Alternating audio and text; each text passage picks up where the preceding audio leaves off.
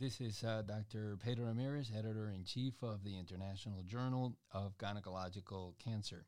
And today I have the great pleasure of speaking with new faculty on staff in the Gynecology Service, Department of Surgery, Memorial Sloan Kettering Cancer Center in New York, Emeline Aviki. Hi, Emeline. Hi, Dr. Ramirez. Thank you so much for having me. Such an honor. Oh, of course. No, thank you so much for your time. So this podcast brings us to the topic of hospital volume and outcomes in patients with cervical cancer. You recently published a really interesting article titled "Impact of Hospital Volume on Surgical Management and Outcomes for Early Stage Cervical Cancer." So I wanted to ask you, obviously this is a topic of extreme relevance today as we consider, whether hospital volume impacts surgical guideline compliance and even more importantly, survival outcomes. So I wanted to first start by asking you to just put this topic in context as it relates to the published literature. And why did you consider that this was an important question to evaluate? Thank you. Yeah. So the majority of patients diagnosed with cervical cancer are diagnosed at an early stage. So, and more recently, this cohort has received a lot of attention, particularly with the LAC trial. I'm not sure if you know anything about that.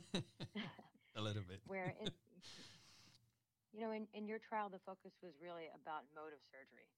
And that led to all of this attention to these patients. So with all of this heightened attention on patients with early stage disease, we wanted to just take a step back and ask the question, how often are patients with early stage disease receiving guideline-based care in the first place? And does hospital or provider volume affect this in any way? So the literature on guideline compliance in cervical cancer prior to our study focused on patients with locally advanced or advanced disease and really omitted this cohort of patients. And so for these reasons, we considered this to be an important study to perform. Yeah, and certainly one of the things that always comes up with regards to the topic of hospital volume is, and it's often challenging to tackle, is the issue that hospital volume does not always directly correlate with surgeon volume, and often at the core of what is truly important is what is the experience of the surgeon, the learning curve of that surgeon. So what were your thoughts with regards to this issue, and how did you tackle this as it pertains to differentiating hospital volume from surgeon volume? Yeah, this is always the challenge. Within each hospital are potentially wide ranges of different provider volumes. And ideally, a researcher would be able to perform both provider volume and hospital volume analyses in parallel, and also to be able to perform a provider level cluster analysis to mitigate the influence of any dominant provider on overall hospital volume. The focus of our analysis, was whether or not guideline compliant surgical management was being performed. So for this reason, provider specific volume and technique were not as important as overall hospital volume, how frequently the institution manages patients with early stage cervical cancer. So with that being the case, for our analysis, we felt that evaluating hospital-specific volume would be an adequate proxy for provider volume. Yeah. So when you looked at designing this study, and I noticed that you used the National Cancer Database, and I was wondering if you could also explain to particularly our international listeners as to what is the National Cancer Database and who has access to that. But also just with regards to your inclusion and exclusion criteria, can you tell us a little bit more about that? Absolutely. So we performed a retrospective cohort study using the National Cancer Database, which for short we call it the NCDB. This is a nationwide hospital registry of cancer patients. It's sponsored by the American Cancer Society and the American College of Surgeons. The National Cancer Database gathers information on, they estimate to be 70% of all new invasive cancer diagnosis from over 1,500 cancer-affiliated hospitals. within the United States. The database includes relevant demographic, disease, and treatment data, as well as overall survival data, which makes it very useful for researchers. So using this database, we in our study included all women who had either stage 1A2 or 1B1 cervical cancer. This is based on 2009, who had either squamous cell, adenocarcinoma, or adenosquamous histologies. The patients had to have undergone either a radical or simple hysterectomy for their initial treatment.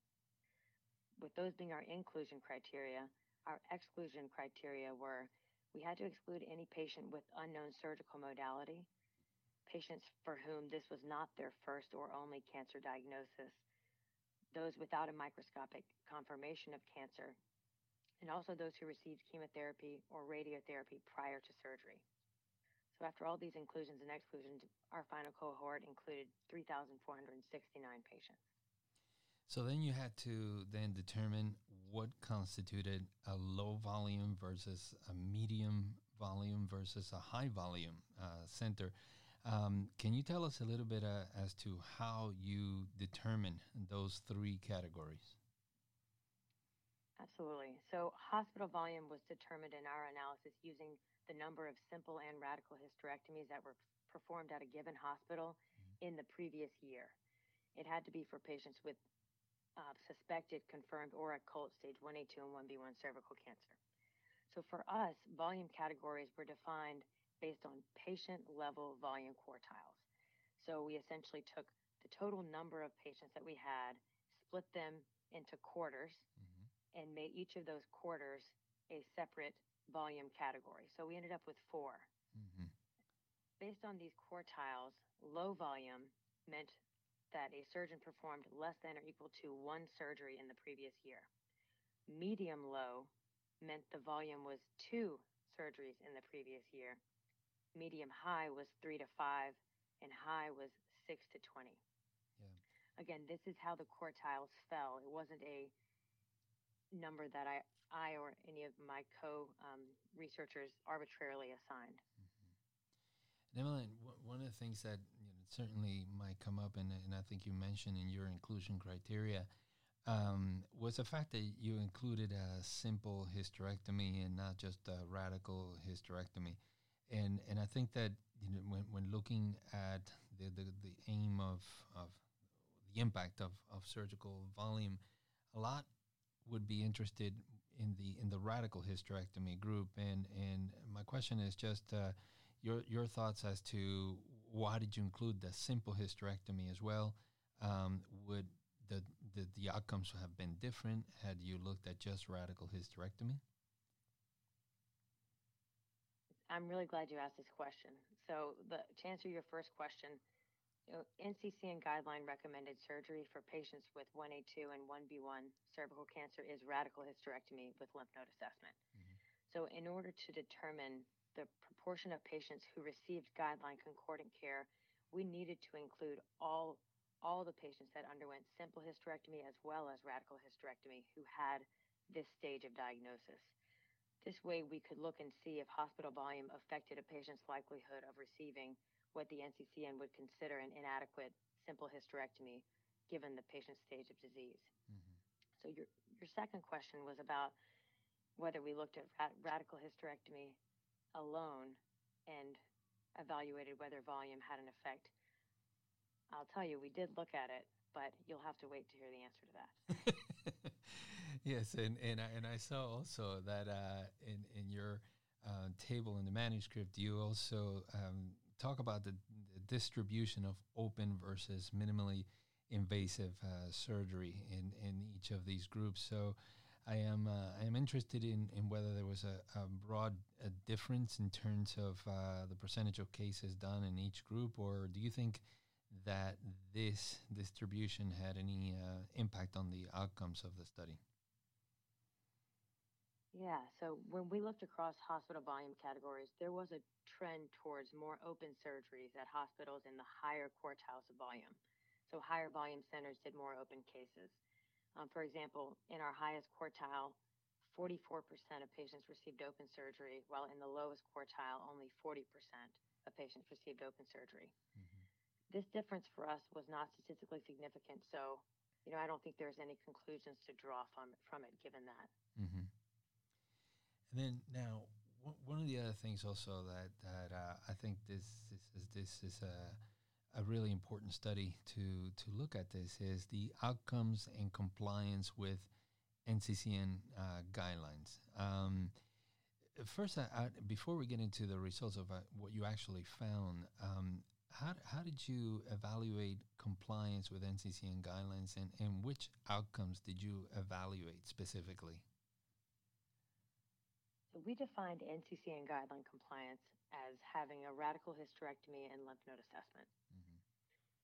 Of course, also in NCCN guidelines include the use of radiotherapy, if not surgery. But since we wanted to understand guideline compliant surgery, we defined it as this and felt confident in that.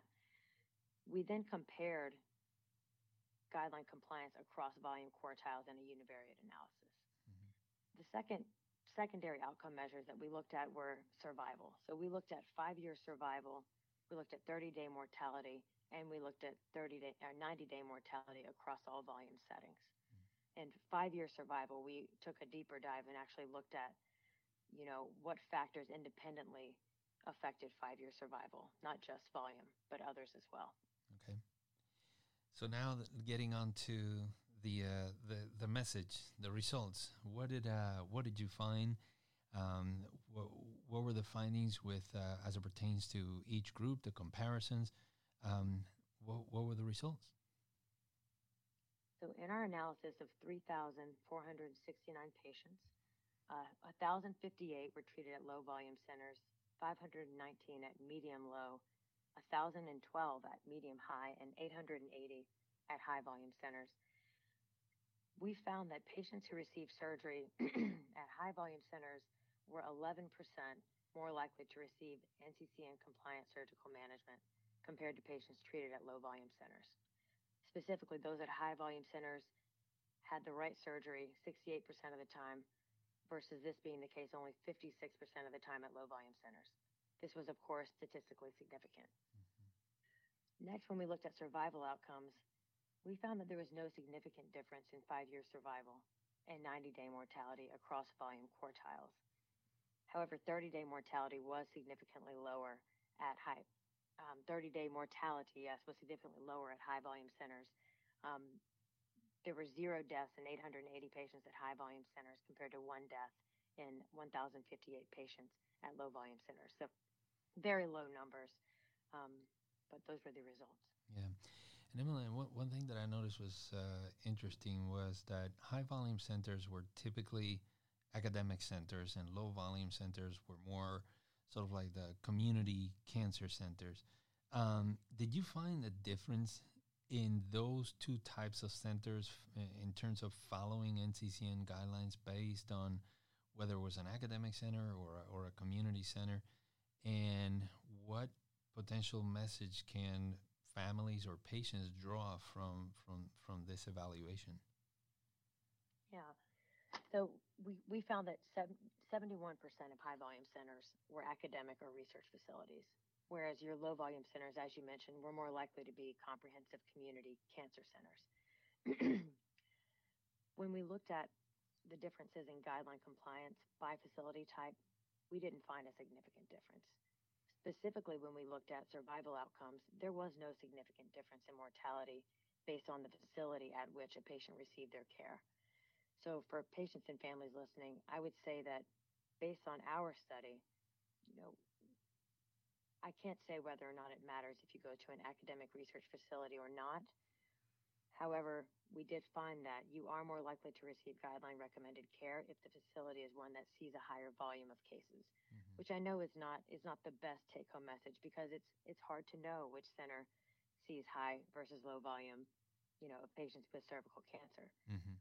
I think more likely you're going to find higher volume of cases at academic centers, so that's probably the safer bet. But based on this study itself, we can't say that.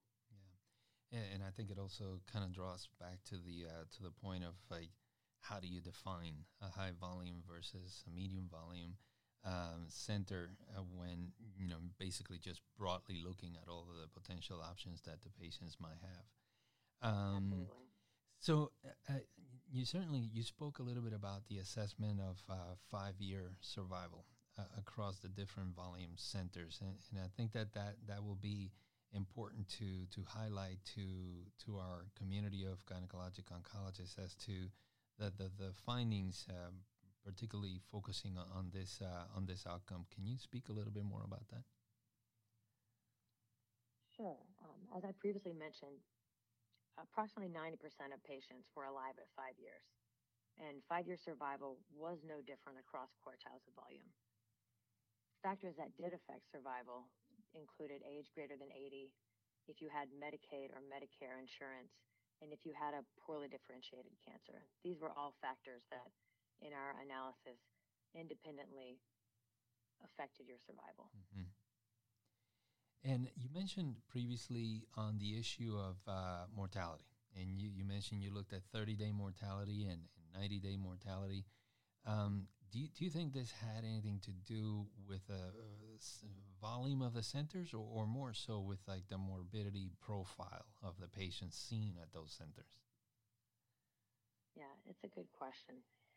So, in this study, only 3 patients died from disease or complications related to surgery in 30 days and 6 within 90 days. So our numbers are very low. Statistically, there was no difference in 90-day mortality across volume quartiles, and statistically, there was a difference in 30-day mortality. However, the numbers are so small that it's a stretch to really make any substantial conclusions based off of these findings. But certainly, greater comorbidities could explain any differences that are found in survival, particularly in your 30-day and 90-day survival, as this is what we were hoping to evaluate by including the different survival metrics in the same study. So absolutely, greater comorbidity could explain the differences there. Yeah, and you actually mentioned in your discussion a comparison to a very large Japanese study. I believe it was almost 6,000 patients that found that high hospital volume was associated with lower recurrences and lower all-cause mortality. So why do you think that there is a difference in terms of their findings versus your findings? Yeah, so the Japanese study was a very well done series that included patients with stage 1B1 to 2B cervical cancer who were treated with radical hysterectomy. This is something that we don't really do in the United States, surgical management of, stage 2 and 2A and 2B cancers. So given the complexity of surgically treating patients with greater than 1B1 disease, it makes sense that there was, far more to lose or gain with more experience. So additionally in this, so that may be one explanation for why it's probably a large explanation for why our findings were different. But additionally, in the Japanese study, they had truly high volume hospitals. So their high volume category included hospitals with an average annual volume of greater than 21 cases, significantly higher than ours, which was anywhere between 6 and 21. Our high volume category wouldn't even fit into their high volume category. Right. It's just under it. So I think those are really their study was set up to really show differences in the extremes, where the surgical complexity, the surgeon's technique and skill and experience really would make a greater difference in this patient cohort potentially. Right.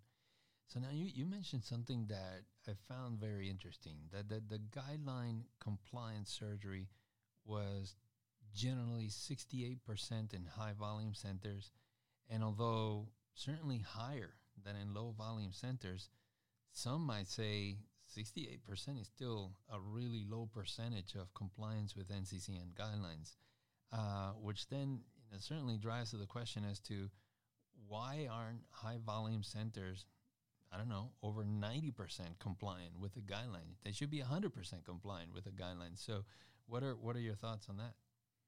Yeah, this is always troubling when you see these numbers and they should be 100%, but they're nowhere near it. This isn't the first volume analysis I've done, and every time it surprises me. So I want to say a lot of it's due to coding errors, but all of it can't consistently be due to coding errors.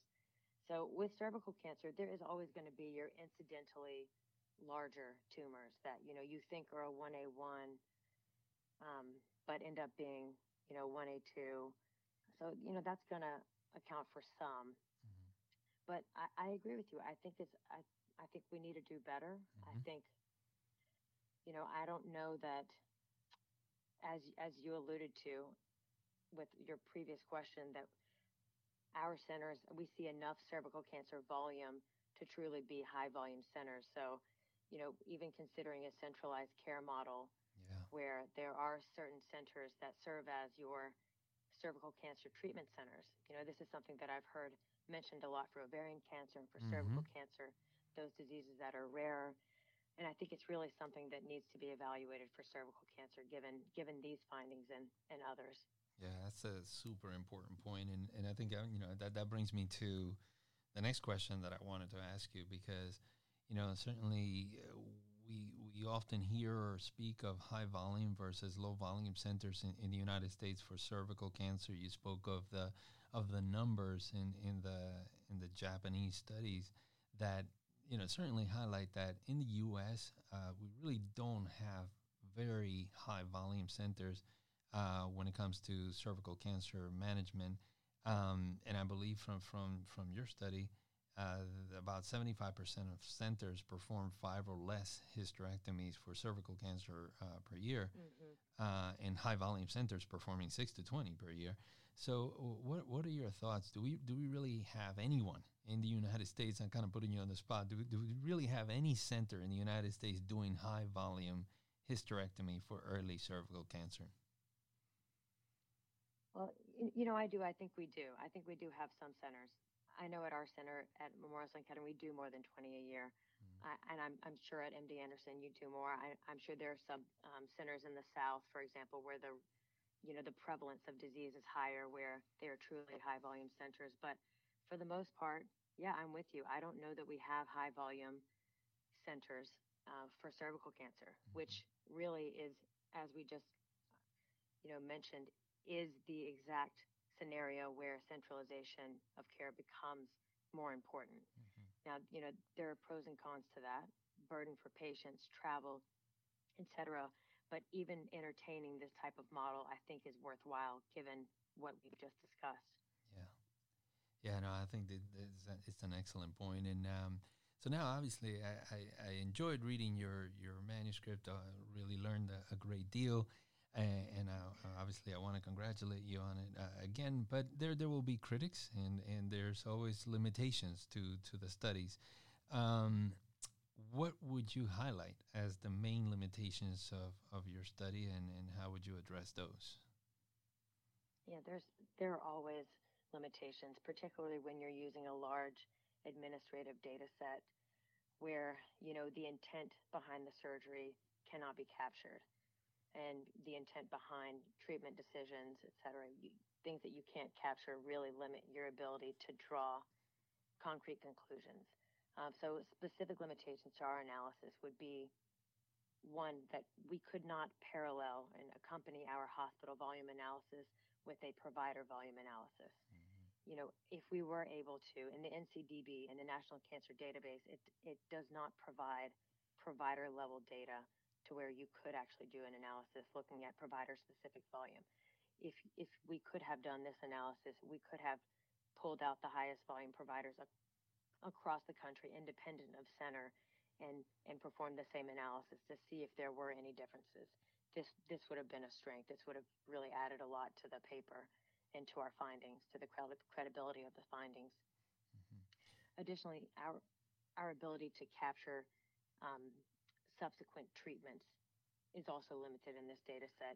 Not as relevant, but it would be good to see at lower volume centers where the initial treatment is inadequate, what happens after that, to see what mitigates the potential survival differences in these patients. Those are two of the main limitations I felt to be present in this study. Yeah. So excellent points. So through these podcasts, obviously we have the great fortune of hearing it directly from the primary author of these manuscripts. And the question I always have is, for anyone reading this manuscript as they move forward in their practice and say, how should the results of this study impact how I manage patients, how I counsel patients? In your own words, what would you say to our audience? Yeah, just follow the guidelines, really. Just follow the guidelines. No, I think the findings of this study provide important direction for future efforts. We as a society need to determine how we can elevate the standard of care all patients receive across the country, regardless of what center they're receiving it. If this means a more centralized care model, great. If this means identifying guideline providers or centers that are not in compliance at a certain level and doing a remediation, maybe that would be a great outcome from this. But really, the purpose of this study was to highlight that we have work to do in elevating the standard of care across the country for patients with early stage cervical cancer, so that no one is missed, no one's left behind, and a highly curable disease is cured as frequently as possible, no matter where you're receiving your care. Yeah, absolutely. Really great closing remark. Emeline, thank you so much. I congratulate you on this work. I want to congratulate you also on becoming the newest faculty at Memorial Sloan Kettering. They I'm sure are extremely proud and fortunate to have you. Thank you for the contributions you made to gynecologic oncology, and we look forward to many more. Thank you so much. This was really a delight. Thank you.